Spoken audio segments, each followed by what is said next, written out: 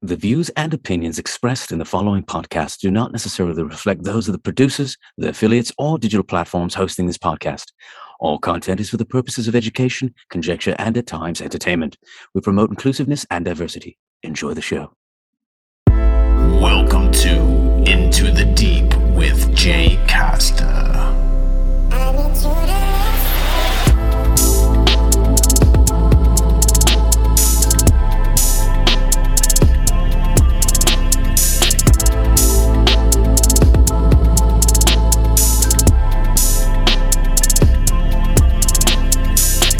Welcome to Into the Deep. I'm Jay Costa. I am exuberant about today's guest, the clairvoyant, intuitive psychic, and best-selling author, Elizabeth April. She's the host of Expand with Elizabeth April podcast. She's a truth seeker, born with extrasensory abilities, who's been featured on Vice, Gaia TV, and most recently, a featured expert on Unidentified with Demi Lovato on Peacock TV.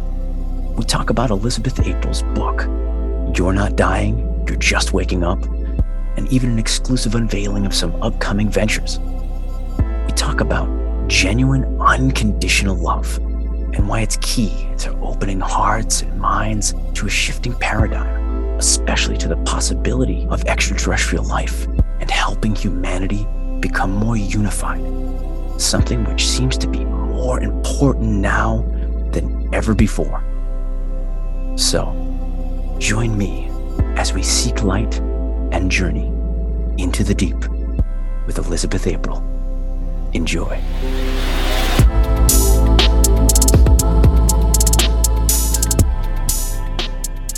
Thank you. If you could share with our listeners who you are and what it is you do. Yeah, absolutely. So, my name is Elizabeth April, and right now I'm 29.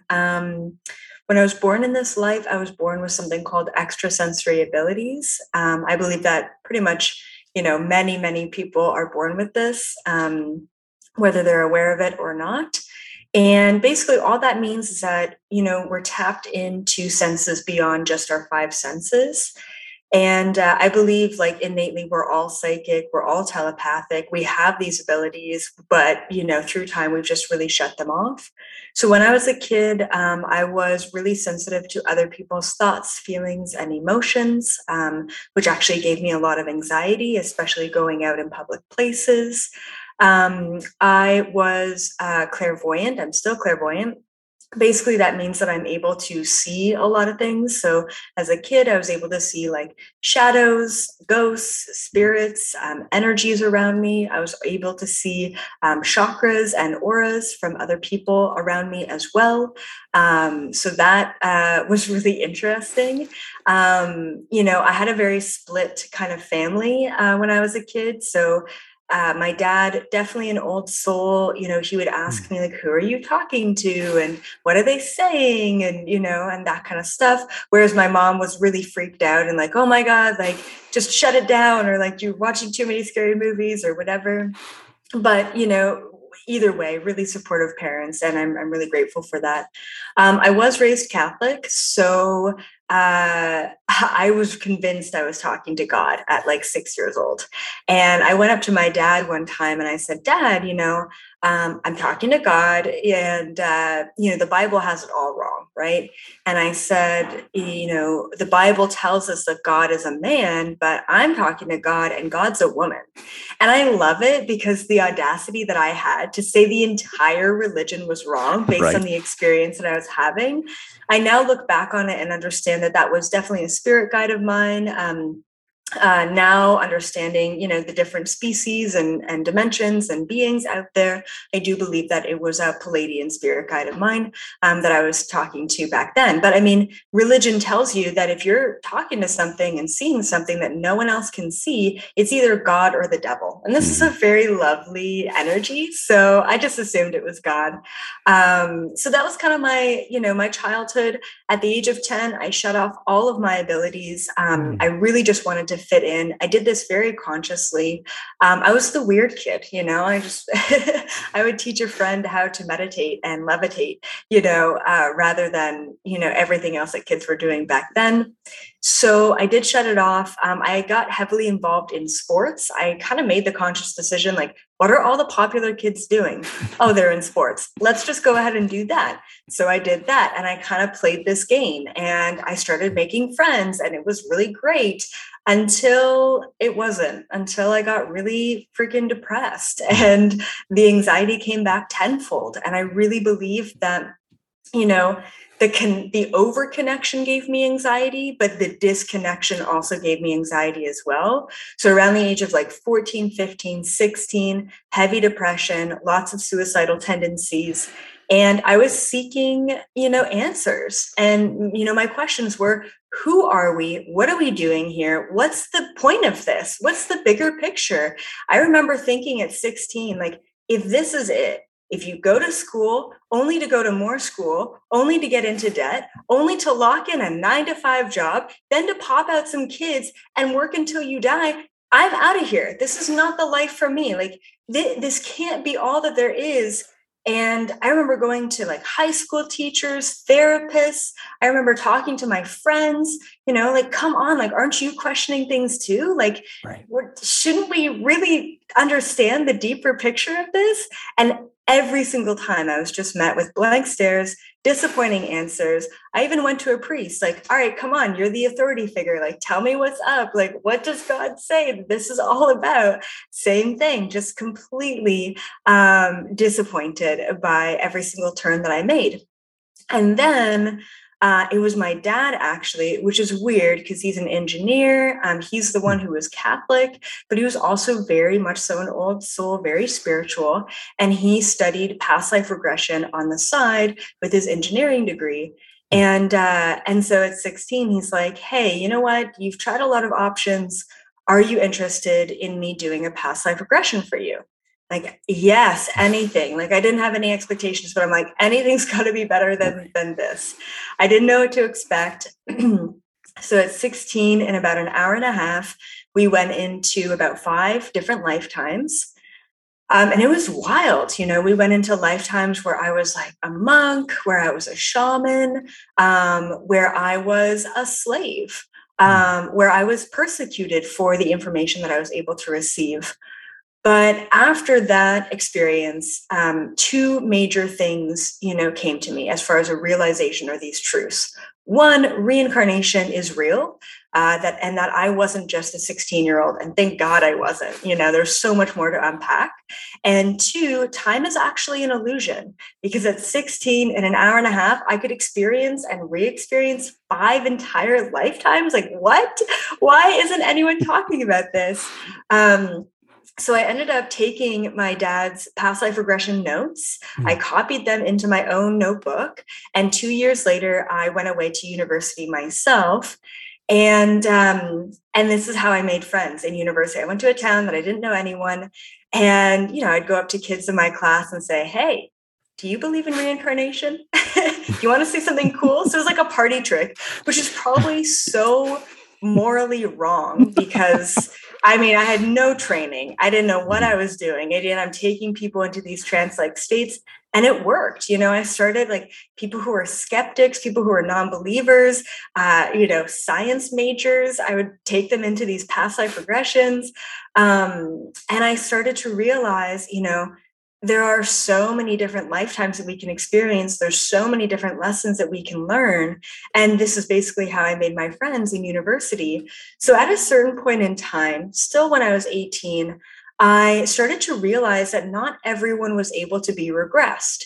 So I thought to myself, they're unable to let go of their current reality. And I understood that, because if you're only ever told that this is all that there is, then it's hard to kind of let go of that. So I wondered, is it possible for me to regress myself into a trance-like state instead of regressing that person and taking an hour to regress them and then navigating for about half an hour? Can I just do this myself? Right. And then tap into their Akashic records, tap into their lifetimes and information. And I was able to do this. And instead of taking an hour to regress myself, it was maybe 20 minutes to relax my ego mind and be in a state of objective neutrality. And all the visuals, all the information, all the lifetimes started coming to me about them. Then I started asking, well, do I really even need a person in front of me to go where I want to go? What about going into ancient, Greece? What happened back then? What about tapping into Jesus's lifetime? Can I do that? And I started to do these things. And now I realize that it's actually just remote viewing and astral traveling and being able to really kind of determine your target and to go into that place. But time doesn't exist in a linear fashion when you get into that space. So I started to bring back all of my psychic abilities, the precognition, the clairvoyancy, the telepathy, astral traveling, remote viewing, lucid dreaming. I mean, all of that started coming back at 18. It was kind of my reawakening. And then in one of my past lifetimes that I started to realize, so at this point, I would stub my toe and get thrown into a past life, or I would smile at a stranger on a street and get thrown into a past life where we knew each other. If you asked me if aliens existed, at that point in time, I'd say, for sure, there's got to be something else out there in the universe, but there's no way they're on this planet. Like, we are one of trillions of terrestrial planets out there. We're an ant-like species. I mean, we're basically cavemen compared to them. There's no way they would bother with us. So in one of my past lifetimes, I was a yogi in Burma, and I was basically able to like levitate and do all these cool things. And I practiced this teaching called Vipassana. And I found out that there was a Vipassana center like 2 hours away from my university. So I'm like, I'm going to go hit that up. I'm going to go for a 10-day silent meditation retreat and re-experience this knowledge from a past life. And so on the second night of this meditation retreat, I ended up getting abducted by interdimensional beings. And it wasn't just like an astral travel. It was a full-on physical experience abduction, very conscious abduction experience. And it was also very fear-based. Like, it was a very scary kind of experience to go through. And after processing, that kind of experience and the fear around it, it took me about 2 weeks to really start to open up to, oh my goodness, aliens are real. They are here. So now I have a slew of other questions to unpack and understand as far as like, who are we compared to them, and why are they here, and why are they interested in us? And then shortly thereafter, I was basically hanging out with my friends in my like student housing. And I started to feel really like lightheaded and dizzy. So I'm like, hey, I'm just going to excuse myself, go into my bedroom. And so I sit down, close my eyes, kind of like to meditate, just to ground myself. And there's this like 7-foot tall white light being that like enters my room. He looks very humanoid. I would definitely call him a Palladian, or at least an astral projection of a Palladian. And he says, hi, Elizabeth, there's a meeting with the Galactic Federation, and you're invited to this meeting in 2 days' time, and we really want you to be there. And I'm like, what?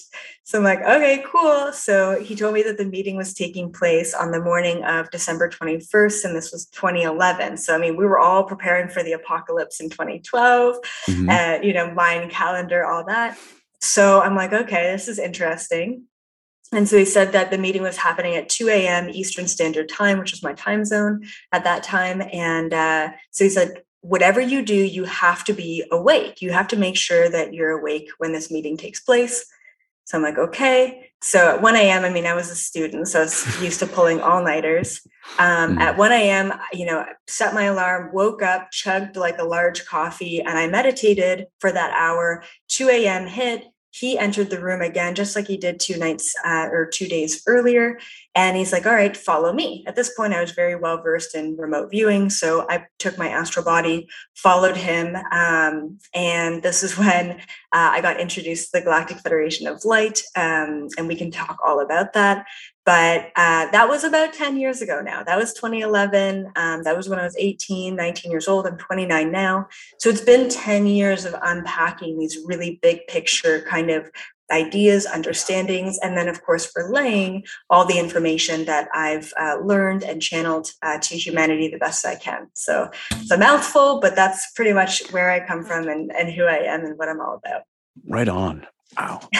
Thank you for sharing. It's obviously for folks who might not, understand how everything works, and just scratching the surface on things, maybe with even just spirituality or consciousness, or even getting into that.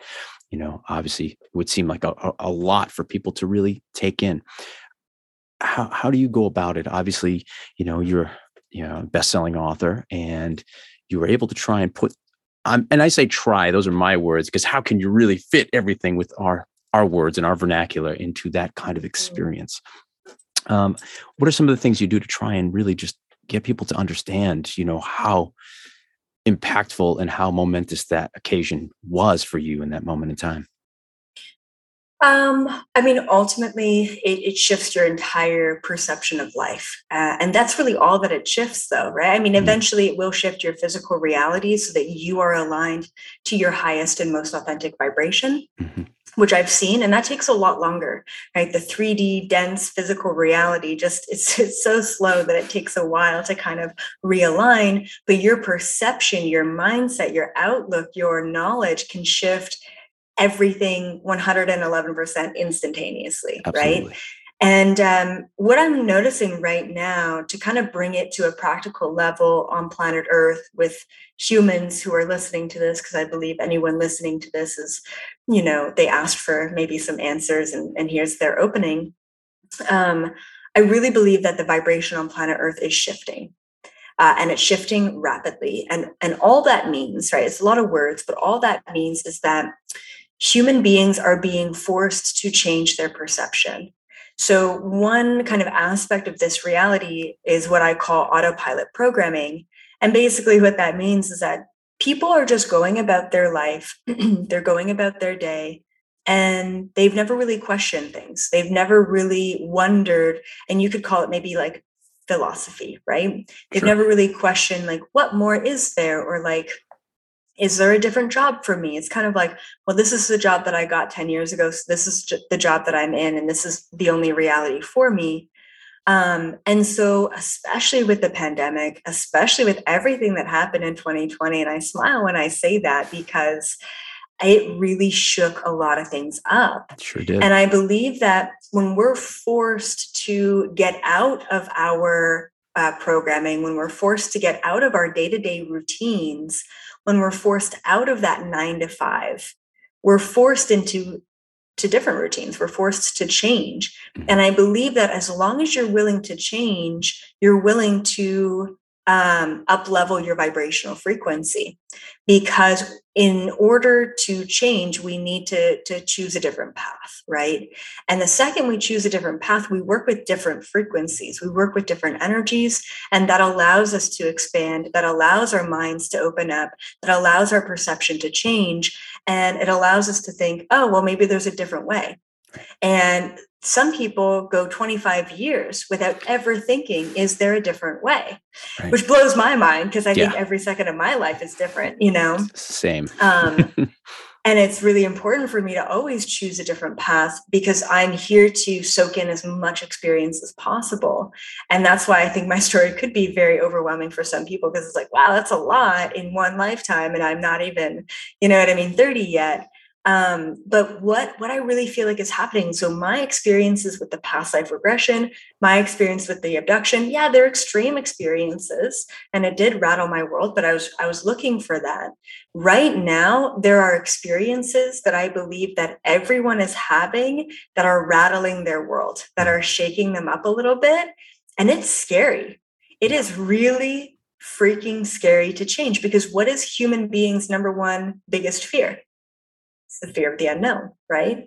And when we change, we don't know what's going to happen. Right.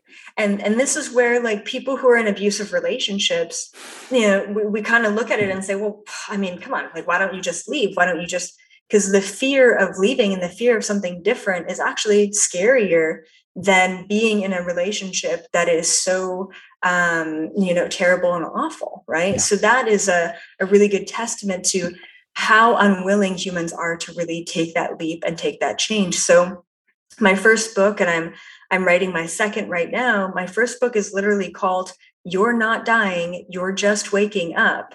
And I really feel like that title encapsulates the entire awakening experience, because going through the ego deaths, going through the breakdowns, going through the anxiety, going through the change, going through the fear of the unknown, going through the awakening symptoms of like, oh my God, am I having a heart attack?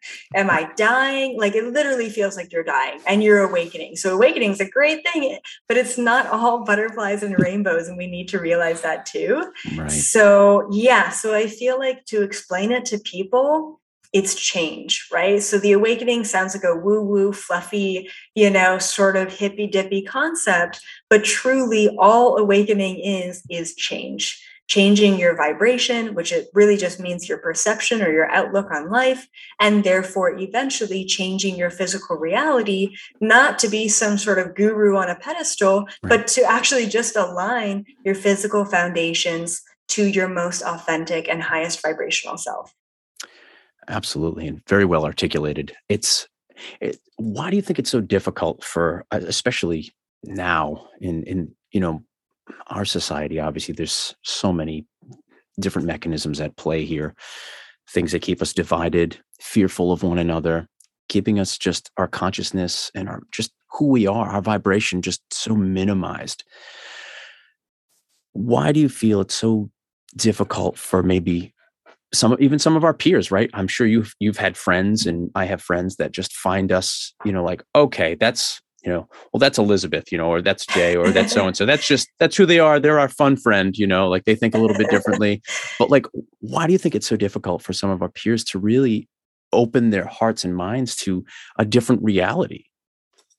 Yeah, that's a good question. You know what? In so many ways, I don't blame them, because although it's up to the individual to make the free will choice to change or to see something a different way or to not be as stubborn, it's a systemic issue, right? I mean, yeah, it's the indoctrination of our humanity is really truly what it is. And we see that all over the world, no matter, what society you're living in. It's the education system. It's the financial system. I think the fear is, well, I don't want to disrupt what I currently have. You know what I mean? I don't want things to get worse. I don't want to be persecuted in the eyes of everyone else. You could be the weird one. Cool. That's your label. You're owning that. Right. Good for you.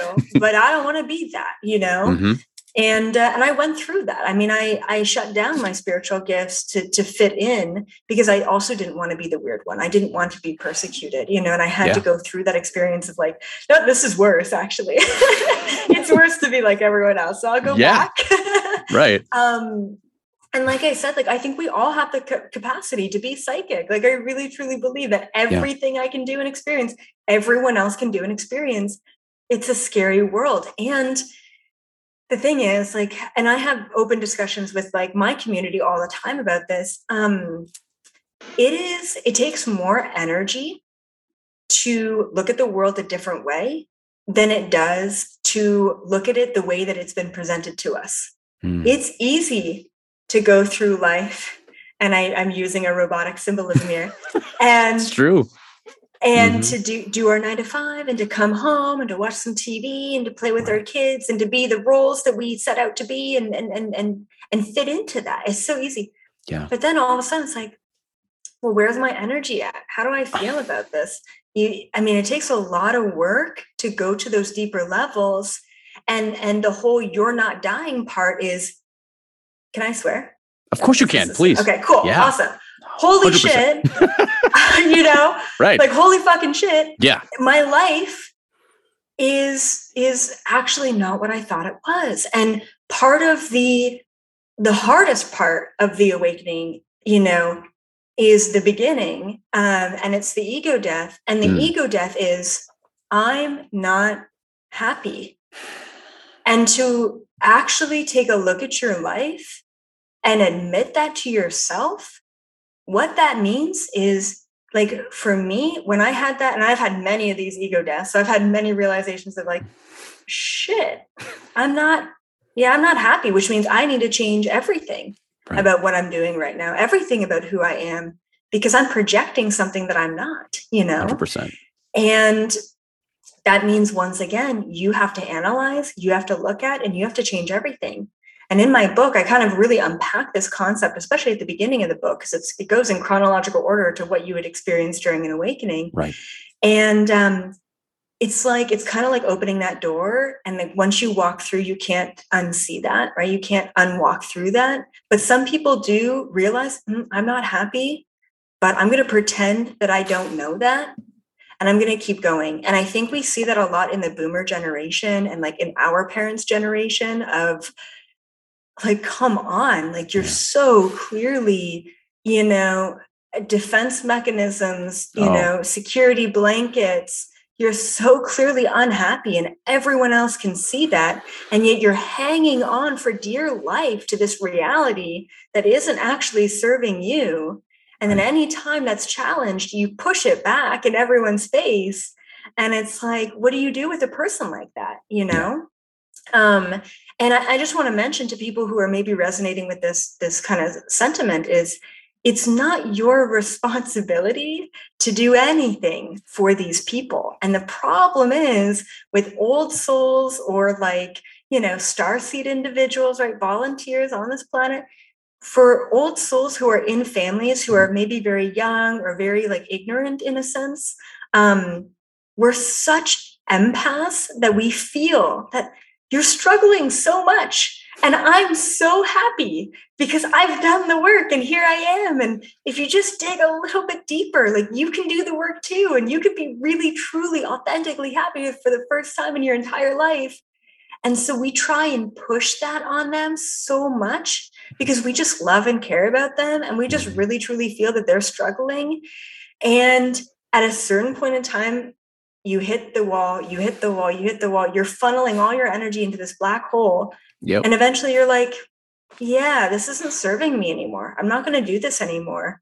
And then you pull back and you're like, wow, I'm like way better. I'm like way more energized. I'm like not exhausted every time I talk to you anymore because I'm not trying to help you every single time. And when we stop the enabling, they actually learn their lessons. So it's really funny how like children of those kind of parents are more emotionally intelligent and more responsible and more aware than their parents themselves. So it's like we're parenting our parents and it's kind of an eye roll and it continues to be an eye roll situation. But it's also very common. And like I said, best thing to do is really step back, create healthy boundaries and let them learn it on them, for themselves. Kind of like letting your kid touch a hot stove instead of preventing them from doing that every time. Let them do it. Yeah, that sucks. You're making everyone feel awkward and uncomfortable here. And that's you. Okay. So that, that's a huge experience as well with the awakening is that empathic pull and going through those ego deaths and feeling that change. Yeah, I couldn't agree more. Just going through some things even myself in my personal life where I, by nature, being empathetic, being an enabler because I care about people and wanting what's best for them and trying to help them and wasting all of that energy and focused on them, leaving none for myself. Being okay with that almost martyristic quality about myself to get to a point where you say, wait a minute, I have to draw a proverbial line here. Why is that so challenging for individuals that are really just trying to share that kind of love? Like, why is it hard for folks who are empathetic to be able to draw that hard line? Yeah, I mean, I think it's just because we feel more than the person themselves are feeling. So it's like, you're not admitting to yourself that you're unhappy, but it's oozing out of you. Mm-hmm. And so it's kind of like we not only want to like make them see that they're unhappy, but we want to help them with that unhappiness. Right. So it's just it's that feeling. It's the vibration of like, you're picking up on something that they're not able to see themselves. And one huge kind of lesson that I've learned in this life so far is the difference between love and unconditional love. And these older generations, and like, I hate to say this, but I've definitely experienced it with my own family, even with my own dad, who, great, he brought me into spirituality, but like his role kind of ended there. And he's got to do a lot of work. And so, it's like the conditional love. So it's like, I love you. Okay, but you love me when I have a 9 to 5 job and I'm making good money and I'm proving to you that I'm like a part of society. Because anything else is uncomfortable for you, because I'm not aligning to a system that you were indoctrinated into. And I'm not going to blame you for expecting me to be a part of a system that you were convinced is the only thing that exists. But I am blaming you for being unwilling to see my side of things as well. You know what I mean? And I really feel like these younger generations coming in, they're like, yeah, screw the system, screw the norms, screw your side. We're going to see it all. We're going to do what we want to do. Yeah. And that really pushes the norms, that pushes the narratives, that really triggers a lot of people. But we need that. We need disruptors in the system right now. And I believe that we have that in the younger generations. And then there's like a few kind of rebels in the older generations as well, who are like, yeah, screw the system. Right. I've been fighting against it the whole time. Right. Right. Which is beautiful, right? So I've had clients who are 9 to 5 to clients who are, 10 years old, right? So it's just really beautiful to see all the different generations and the way that they've kind of awakened and been holding it down for us for such a long time.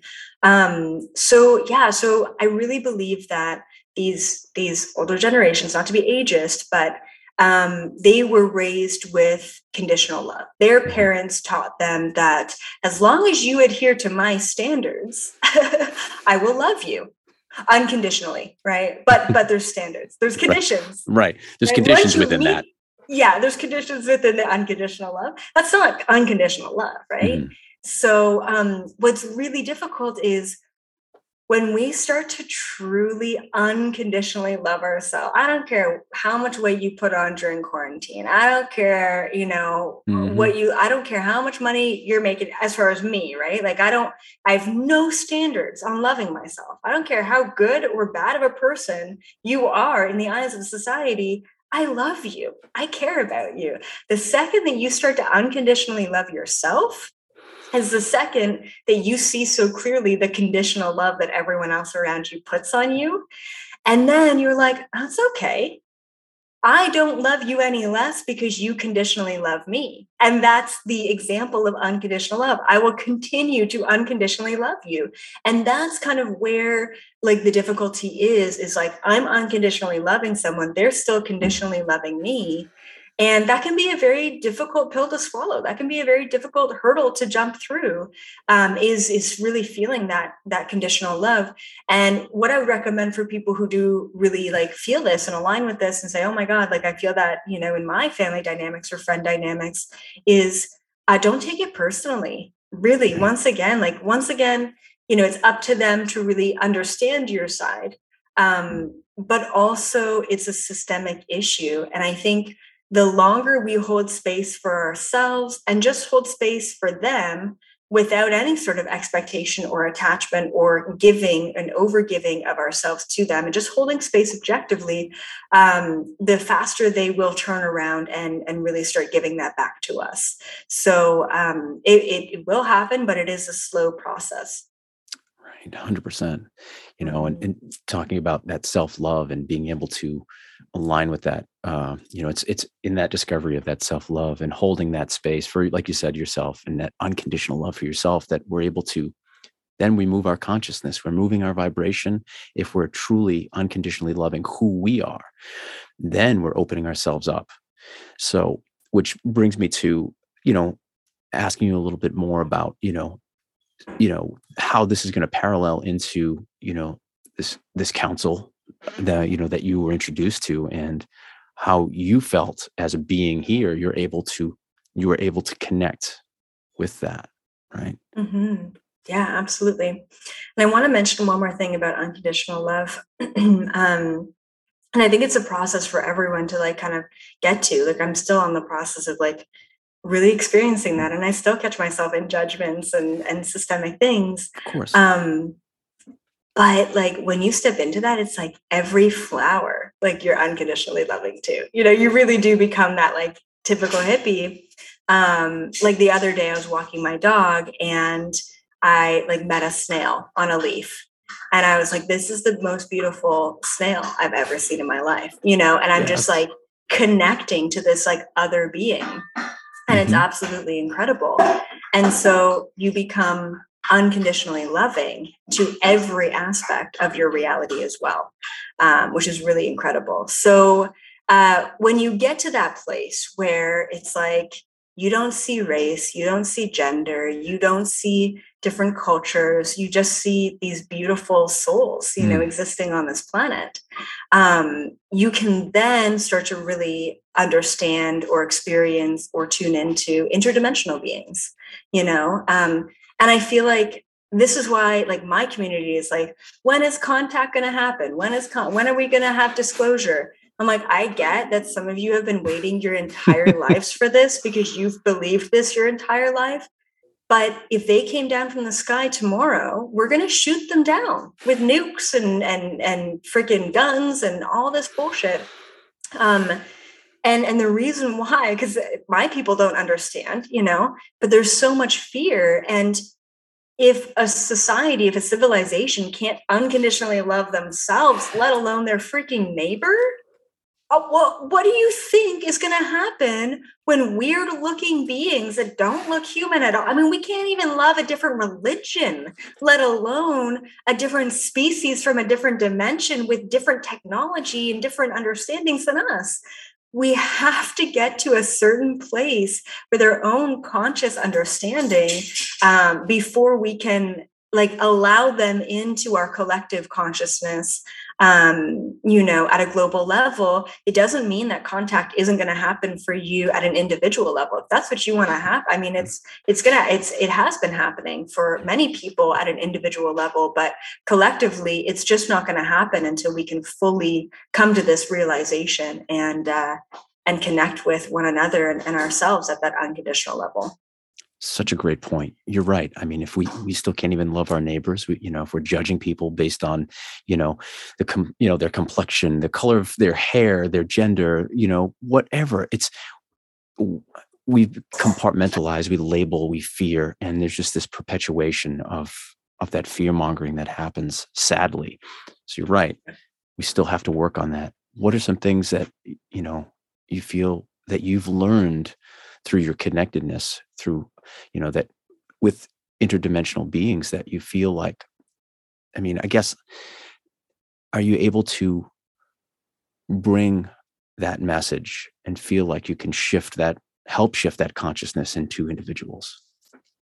Yeah, I think the number one message from them, the thing that I just keep getting, no matter what we're talking about specifically with them, it's this kind of 0 point neutrality.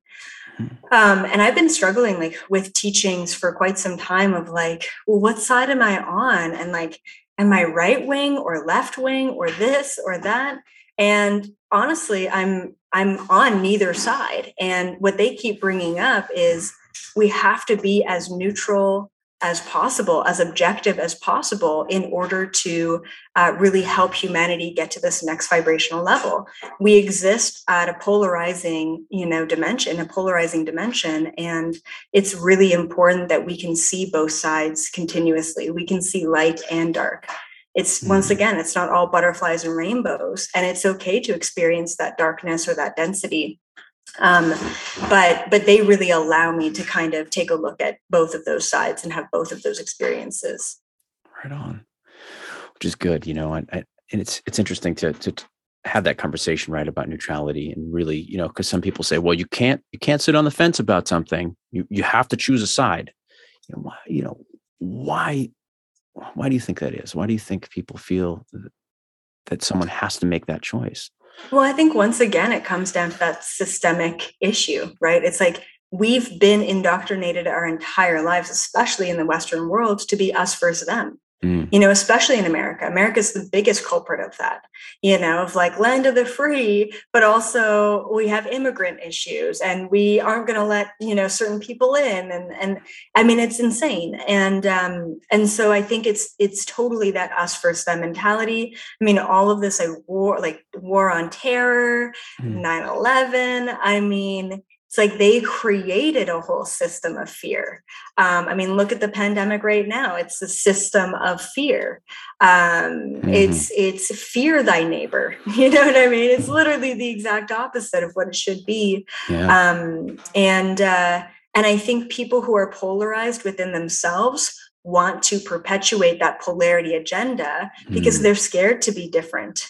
Right. So they're like, well, fuck you for not be choosing a side, you know, and it's funny because like, especially when it comes down to like, yeah, the pandemic and the vaccine and COVID and all these things, the things that I speak on, because I think it's important to speak on at an objective, neutral level. I get shit on from both sides. I'm not right on either side of things because I've got still in my own community, people who are so polarized. It's like, whoa, EA, like that's wrong of you to say. And then on the other side, well, that's wrong of you to agree with.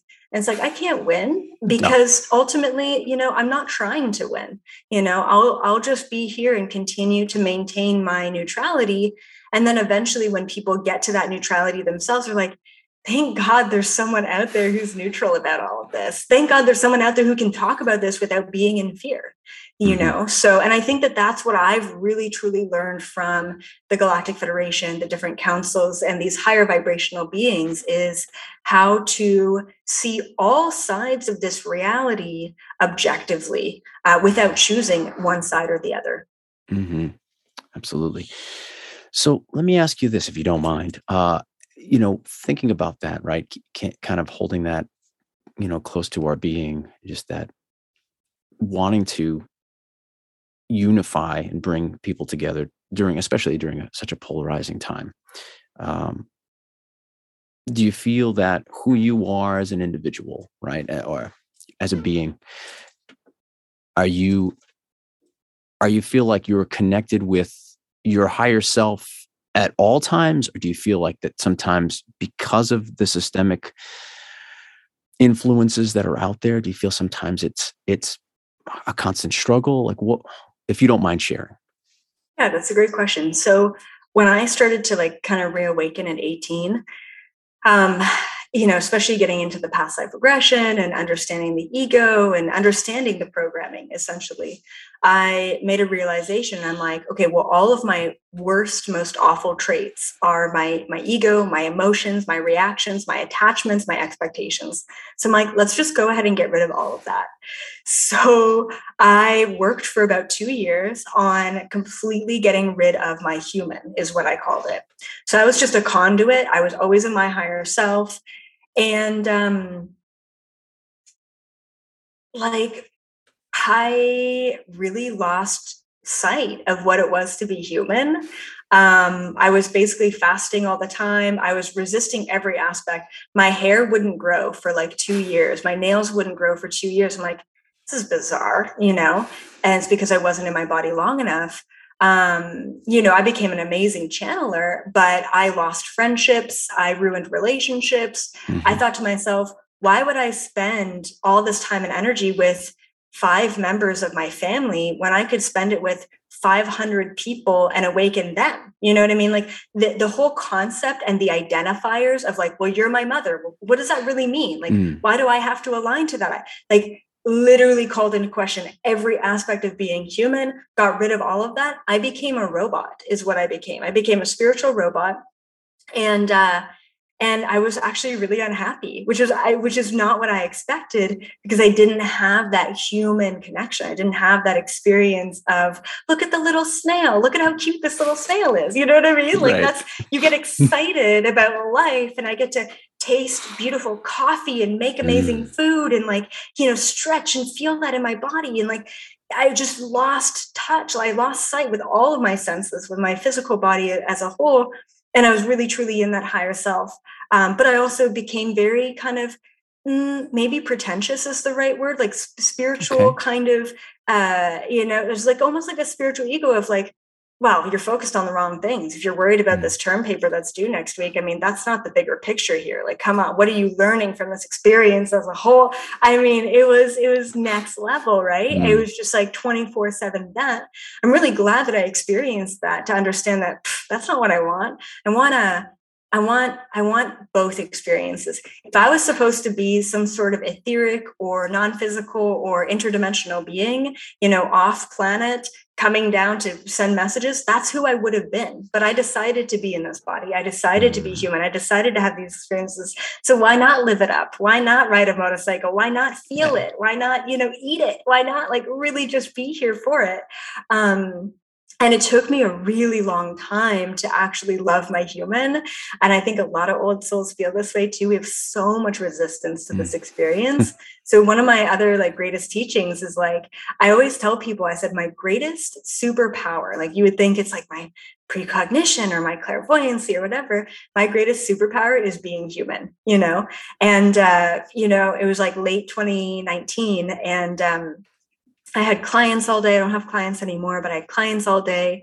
I was channeling their interdimensional selves and going to the 12th dimension and receiving this information.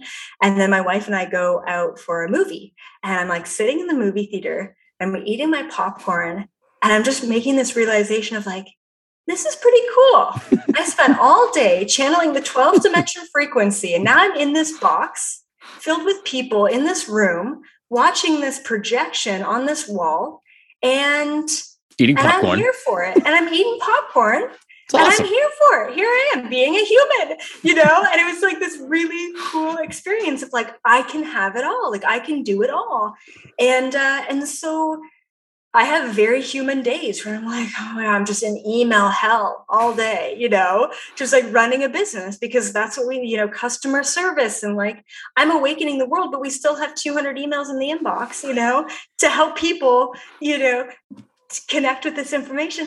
So it's a really interesting dynamic that I'm in these days. And I love it. And it's all about a balance. It's once again, it's about both sides and having both sides equally. And I really think that teaching people how to be human while connecting is definitely the greatest teaching, because we all really forget about being human. I just want to be an alien again. It's cool. I get that. I totally get where you're coming from. I know I want to be in the seventh dimension too, but we're here and we chose to be here for a reason. Mm-hmm. So really be here, Oh, so well put. And what a great perspective, right? And just thinking about that, being here. I chose to be here in this moment, in this space and time. I'm here. What are the takeaways, And it's great that, you're able to see that. You're able to, experience it and walk it, which is great.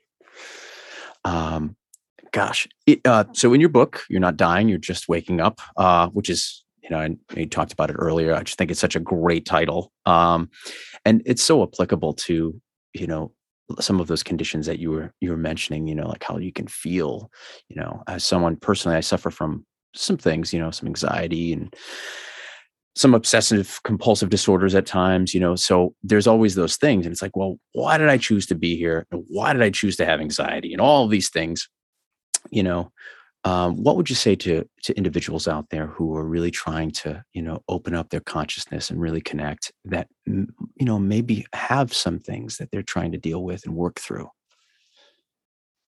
Okay. So I believe that what I call them are the new humans. So they're basically just humans who are old souls, whatever you want to call them. But I really do believe that it's this kind of new birth of a new kind of species. I believe it's it's the extrasensory abilities. It's not just the five senses anymore. It is way more than that. And so in my book, I also talk about anxiety as a superpower. And basically, I believe that people who suffer from anxiety, OCD, people who are on the spectrum as well, like Asperger's, they are just working with different senses. And we have an education system that is working with people who are indoctrinated into the system. And, and it's working with the old humans, it's working with the 3D. It's working with well, this is your math and this is your science. It still blows my mind that no one ever told me in school, not elementary, not high school, that I could be an entrepreneur, that I could just make my own business. Blows my mind. My mind. No, you have to be a doctor or a lawyer or maybe a grocery bagger, but like, that's it. Mhm. It's just so crazy. It's like, follow the rules or fit into the system, Right. pick a job that's already out there rather than creating your own. Now, I think the education system maybe is changing on that. Hopefully they're teaching kids about entrepreneurship, hopefully. But yeah, so I really do believe that these things are ways that our new minds process the world around us in the next level. So, like, anxiety is, I believe that we're picking up on many different timelines. We're picking up on many different outcomes. We're picking up on many different energies. And it's very overwhelming for us to process.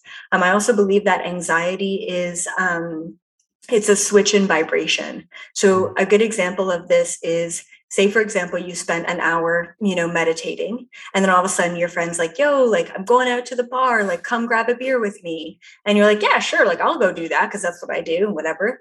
And so you go out to the bar and you have a freaking panic attack. You're like, oh my God, why do I feel so anxious? And it's because you just spent an hour meditating in one vibration and now you're switching your vibration over. So one way to kind of navigate that is to prepare yourself for the vibrational switch. I have a whole chapter, a really big chapter on anxiety actually in the book, because it is a huge part of the awakening. And it's also a huge part of these new humans. So I talk about in the book that awakening is your spidey sense. If you start to feel panic or anxiety, that means that the energy is changing. So really to ask yourself, what about my physical reality or my vibrational reality is switching right now? And you can kind of get on top of that, right? I've seen a lot of people with like OCD tendencies. I have my own OCD, the obsessive and then the compulsive of like, you have to say something or you have to do something because you're obsessing about it so much that you have to like just do it. So that's also a really big part of these new humans, same thing with being on the spectrum. And just processing the world around you in a different way, your brain functioning and working a different way. The saddest part about these new humans, like, it really freaking breaks my heart, is the parents who are incapable of dealing with their kids who just process the reality a different way. And that because they're so indoctrinated, they're like, oh, well, the next step is to take you to a doctor and to get you medication because that's all the doctor can give is medication. And it's like, come on, parents, like, try a little harder instead of sticking an iPad in your kid's face at 2 years old and then saying, well, why do you have attention deficit disorder? I mean, like, be present with them, it really breaks my heart to see that we just don't have the systems in place for the children who are coming in. And I really believe that these younger generations are, because they feel outcasted, because they feel like their parents just did not have a clue, they're going to be creating the systems for their kids to be like, whoa, whoa, whoa, there's an alternative to the education system. Right. Whoa, whoa, whoa, there's an alternative to technology 24/7. Whoa, there's an alternative to medication. And this is what it is, Yeah, I couldn't agree more. And I feel like that's where we're at now. We're in this awakening. We're in this shift of the paradigm that, folks are coming into this dimension and on this earth now, and things need to change. That the curriculum that's there, it's not what's best. It needs to change. The only constant is the change. And yet, as humans, we get so set in our ways instead of just being fluid and just embracing that and just loving. It just goes back to that unconditional love and that trust the process. Yeah. And I wanted to actually talk, you just brought up the word fluid. So I consider myself fluid. Like, I have a wife. I've been with men my whole life until I met my right human, who happened to be a woman. And so, like, I've been wanting to do a video about this for a while, but I also know I'm going to get so shit on that, like, I'm like, maybe people aren't ready for it. Maybe my own community isn't ready for it, because it's the PC, it's the political correctness. It's like, oh my God, it drives me nuts, And so, so people are like, oh, so you're gay. And I'm like, no, I'm not. Oh, okay, cool. You're bi. I'm like, no, I'm not. It's like, why do I have to? So I identify as she, her, and sometimes non-binary, but then I have like this flair of like, I'm a little bit asexual with a little splash of the bisexual. And it's like, I can say this because I'm in the community, but holy shit, like, come on, LGBTQIAZPEV. I mean, when are we going to stop with the fucking labels? Like, seriously, it drives me nuts. And that's just one community, right? Where we have to have an identifier and a label. And it's like, we're trying to unify and we're completely separating. Like, we are continuously driving home the us versus them. Well, if you don't identify with the she, her, or the non-binary, or now I identify sexually as a female, but I'm actually a male, so you can call me a he, even though I have one, and that's okay. And I get that everyone has their own thing and we're all special and unique. And if that feels right for you, it feels right for you. But the second that you're like, these are all my identities, and if you don't call me or recognize all of my identities, then now I'm upset. And now you don't see me as who I am. And it's like, why can't you just be a human and be your unique self without labels, without identifiers? So I consider myself fluid. Look, we've all had past lifetimes where we're male and female. We've all had different kind of sexuality experiences in these past lifetimes. We are very well-rounded, eclectic beings. Let's get away from the labels. Like, come on. So I identify as fluid. I believe that everyone is fluid. I don't care if you're gay, straight, bi, tri, whatever. I feel like we're all fluid. And it's the same thing with like diet.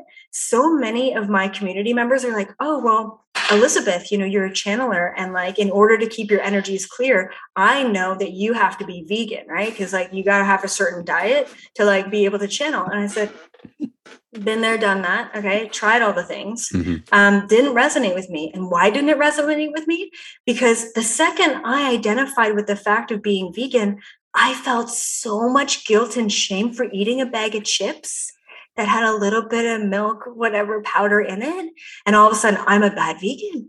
And I can't call myself a vegan if I'm eating these chips that are not vegan. And who am I if I'm not vegan? And it just blows my mind that like, we're just compounding guilt and shame and polarity and us versus them and identifiers. And it's like, so people are like, so what's your diet then? Oh my God, like I need to know because I need to do what you're doing. I'm like, you know what? My diet, it's intuitive. What? What does that mean? I don't know. I mean, I've never heard of that before. What are the rules? What can I follow? It's like, actually, you just listen to yourself. How about that? How about you tune into yourself every day and you're like, hey, body, what's up? What do you need today? You want some ice cream? Cool. Let's go for it. Yeah, done. You want some sugar in the morning? Go for it. Oh, you really feel like broccoli? Go for it. You know what I mean? Like, I understand that we need to shine light on minorities and we really need to shine light on the deficits within society. Like, I took a political science degree. Like, I understand like how messed up this whole system is and society and how marginalization is actually a thing and like how it's really fucked up, how people of color get paid less and like women get paid less in the same roles. Like, that blows my mind. I'm Canadian. Like we're pretty equal there. But America is really twisted. So I get that we really need to kind of swing on the one end of the spectrum to shine a light on these minorities. And that's important. But also we need to, like, I'm just waiting for us to kind of get back to the middle to say, we're all human. We all deserve equal rights. And let's stop over labeling ourselves, because you're going to have a panic attack every single day trying to align to the contracts and the conditions and the labels that you're putting on yourself, Yeah, that gives me anxiety. So I have an intuitive diet. I'm a fluid person and I'm just me. And people are like, so what do you do for a living? I'm just me. I don't do anything. I'm just myself, and I think that's really brilliant. And so it's just these identifiers once again that really just kind of throw me for a loop. And I'm waiting for the day when people just show up without anything and they're just themselves. And that's how I'm trying to lead my own life. I mean, once again, there's always those days, but I'm really trying to lead my life that way and then show people through example rather than trying to just kind of teach and preach all the time. I think that's awesome. It's just well put and heartfelt, sincerely. it's just being yourself, your authentic self. Something that I don't think children are allowed to do all the time. It's sad, and how, we can kind of grow into adulthood and not feel comfortable right away, just being ourselves with our thoughts, like you said, being worried what somebody might think, being worried that someone might judge us. And so it's important, I think, just for everyone to just say, hey, it's all good, you're loved. And I think that's the probably the biggest thing now more than ever is just that love piece, that light piece. Wow. I was moved. I was very moved by that. So thank you for sharing that.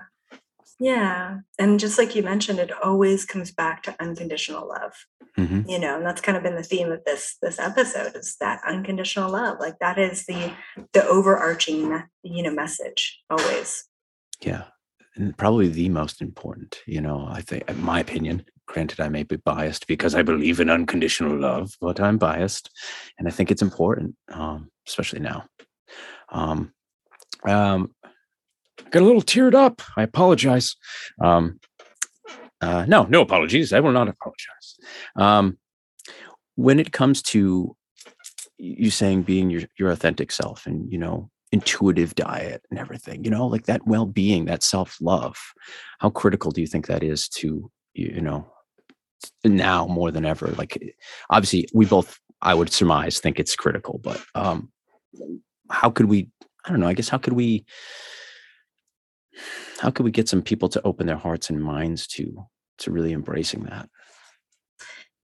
Yeah. I mean, ultimately, that comes down, that's everything, right? Like that is like the whole precipice of awakening is that authentic self. Right. And if you don't know who you are, because when I was, 16, I was like, I don't even know who I am.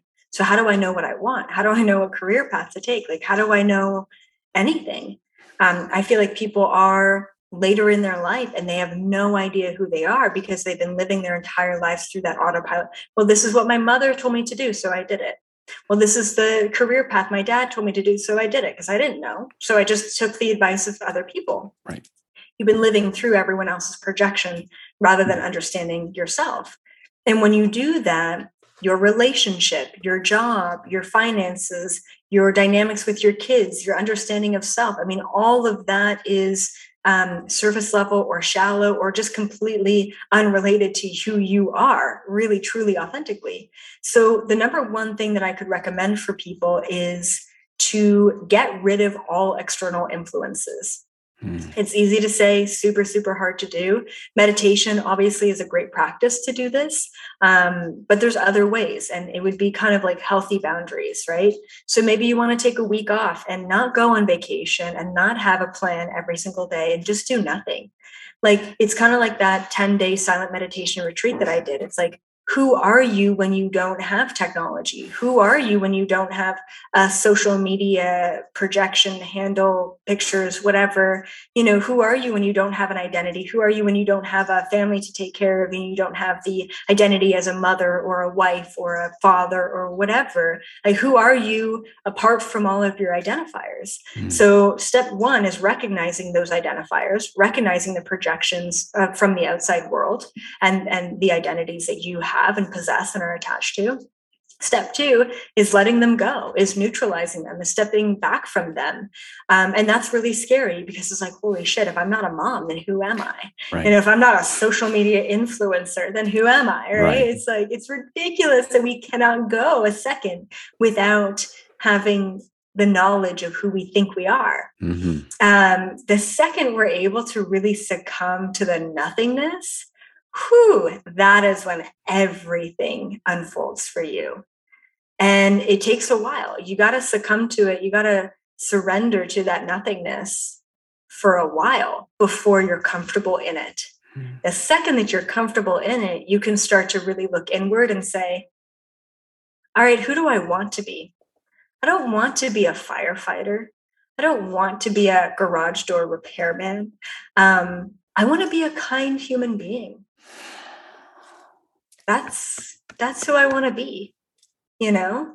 We start to realize that pretty much 95% of our lives are bullshit.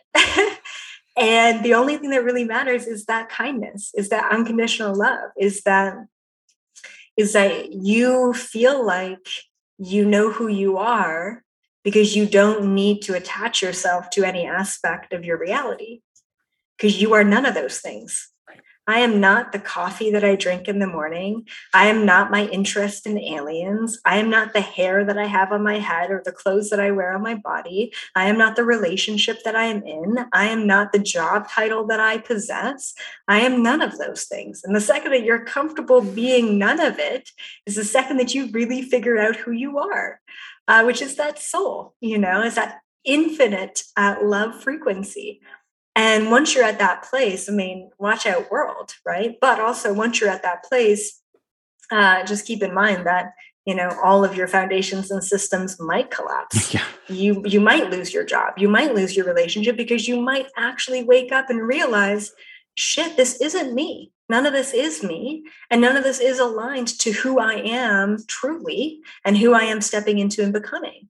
And we need the willingness to change from our outside world in order to accept the new version of ourselves. If your relationship, if your partner cannot accept that you're changing, right, they don't have to change. But if they can accept that you're changing, then that's going to be an issue, right? Mm-hmm. Doesn't mean that the relationship itself is an issue, but the willingness to accept change from your partner is so key. The willingness for every aspect of your reality to accept you changing is key.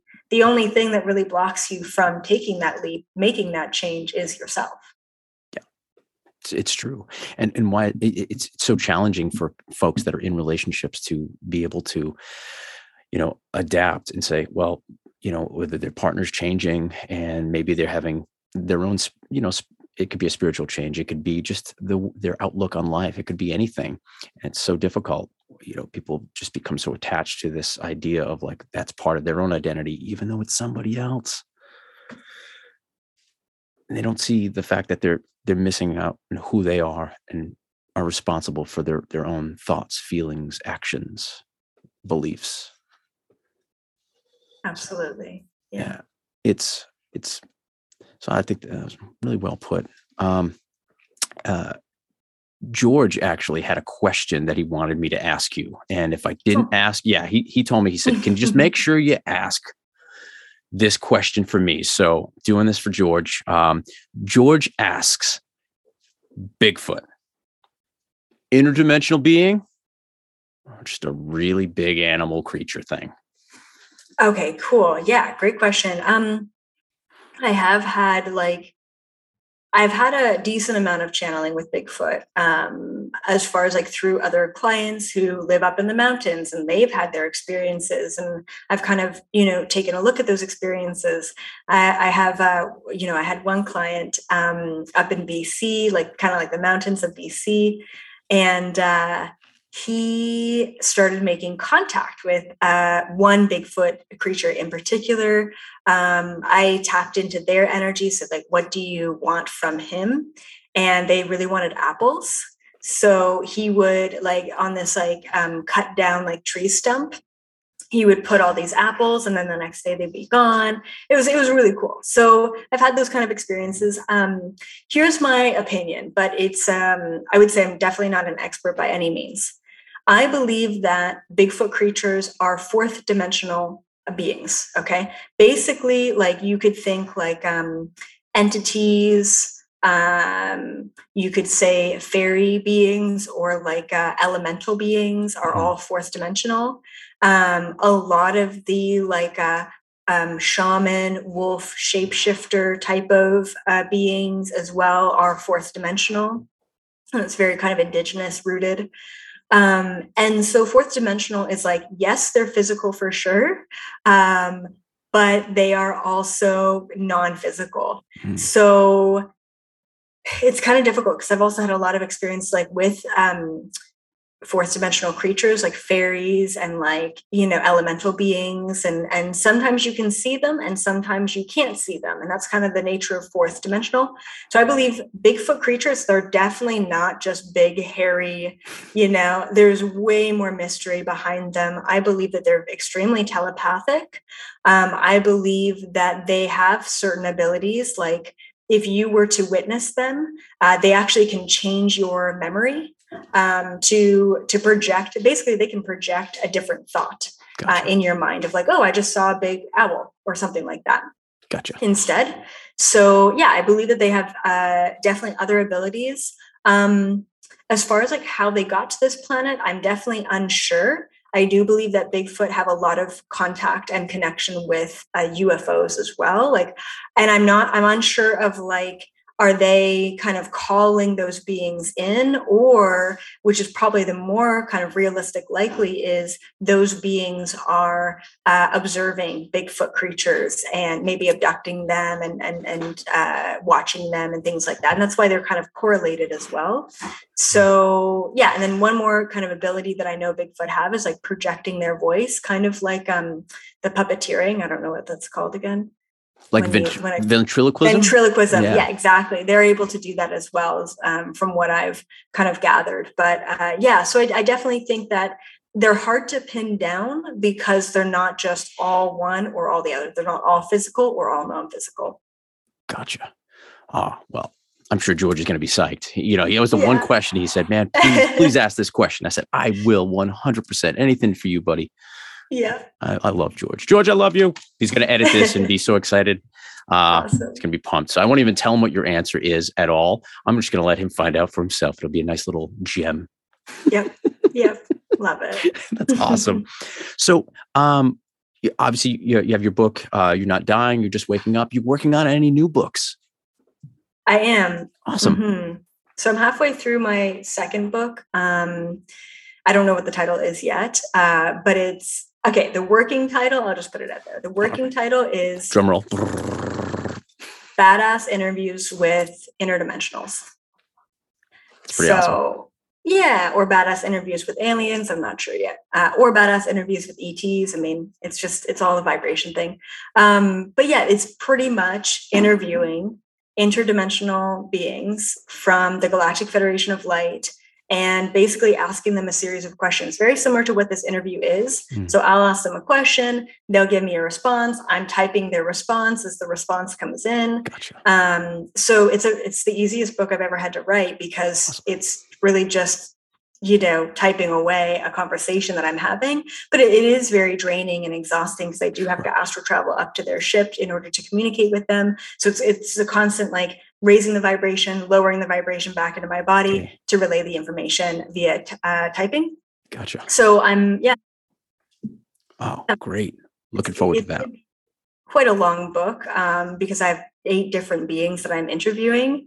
So, but I also have like an illustrator who's illustrated what they look like. So that's going to really help the reader also connect to those beings as well. So yeah, so that's hopefully coming out in 2022, if not the beginning of 2023 for sure. Oh, that's awesome. That's great. And on Peacock, if anyone has seen you on Unidentified with, so how did that come about? Yeah, it was just a producer from basically the network who's like, hey, we really love your stuff. We showed your interview. So they interviewed me. They showed it to Demi Lovato and they're like, Demi loves you, Awesome. Let's have you on. And so I was basically on that TV show to help Demi Lovato kind of connect with interdimensionals and aliens. And UFOs. And so we went to Sedona. We sat in a giant energy vortex and we called them in. And it's crazy how the show didn't really show as many of the lights and the orbs and the things that we saw. Like it was absolutely insane, the amount of contact we made that night. My whole body was just buzzing after. So I'm happy that someone like Demi Lovato, who has a huge network, like I don't really know their stuff, but has a huge network. And it's great to see someone like that awakening, questioning, opening up, and helping the world make contact. 100%. I think you're right. Especially someone that has that kind of reach, so have some stuff going on with Gaia as well currently. Yeah, so I did some interviews with Gaia TV a couple years ago. That was really fantastic. And then moving forward, I've got, this is like super top secret information, but I have an interview with George Norrie. Hey. And I know, right? I was like, that's awesome. This is like incredible. So like my super fan, I'm never a super fan, but like he's awesome. Yeah. And he's got his own show on Gaia TV called Beyond Belief. Mm-hmm. So I'm flying out to Colorado for that in March. So that's going to be really fantastic. I'm so excited to kind of meet him and connect. And I'm hoping like, if I make a big enough impact, I really want to be on Coast to Coast. Like that would be a dream come true. I know. Yes. I know. That's like the ultimate goal. Yep. So hopefully I'm just like, manifesting that I plant the seeds with him. He invites me to Coast. Thank you. Yeah. So, and then I've also got like an amazing membership program too. Like if people really love the content that I'm talking about or really want to get to know more, definitely check out the membership. It's called the Cosmic Society. It's a ton of like-minded individuals. We've got an amazing community. You get to chat with everyone from all around the world. We offer so many things like cool, like space games on there. Yeah. And we've got an Oracle card deck and we've got tons of content and coaching calls and Q&As and like, you name it. Like, it's such a full community. We also have a free level of the membership too. So if you just want to kind of come in, check it out, be a free member, definitely recommend that. But if you really just want to dip your toes in, I recommend Instagram or YouTube for content, but especially YouTube. Just binge watch all the videos I have on there because it's a lot of content. And I believe that knowledge will shift your DNA, will really, truly awaken you. So if you are just beginning, check out the book on Amazon. And if you want to deep dive a little bit more, check out the videos on YouTube. 100%. That's great. Well, I'm psyched for you. I know you will be on Coast to Coast. You will be on Coast to Coast. It's going to happen. Yeah.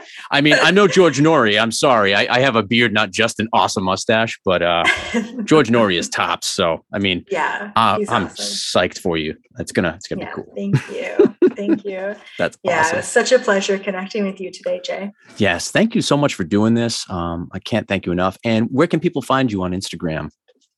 Yeah, it's just honestly Elizabeth April on all social media platforms. So even if you just Google Elizabeth April, it's right there.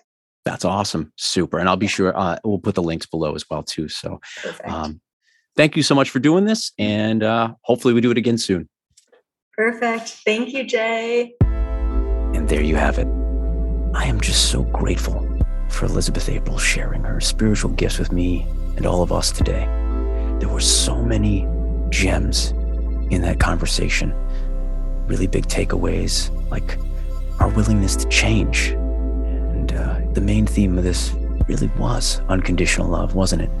And how imperative it is to implement that kind of change in our own lives and in the world around us. Really appreciate Elizabeth April sharing those messages from the Galactic Federation of Light and about 0-point neutrality and objectivity. Some things that I feel like are crucial now in such a polarizing time. We really do need to focus on our commonalities and not our differences. We even talked about her book, You're Not Dying, You're Just Waking Up. It's a #1 best-selling book on Amazon. Be sure to check out ElizabethApril.com, where you can find out about different workshops and courses and even membership sign-up. You can find Elizabeth April on Instagram at elizabeth.april. And be sure to check out her podcast, Expand with Elizabeth April. If you can, take a moment and rate our podcast. Leave a comment or a review below. And if you're watching this, be sure to hit that like button, subscribe to the channel, and hit that notification bell. Thank you so much for joining us on this journey. Until next time, take care of one another and keep thinking for yourself.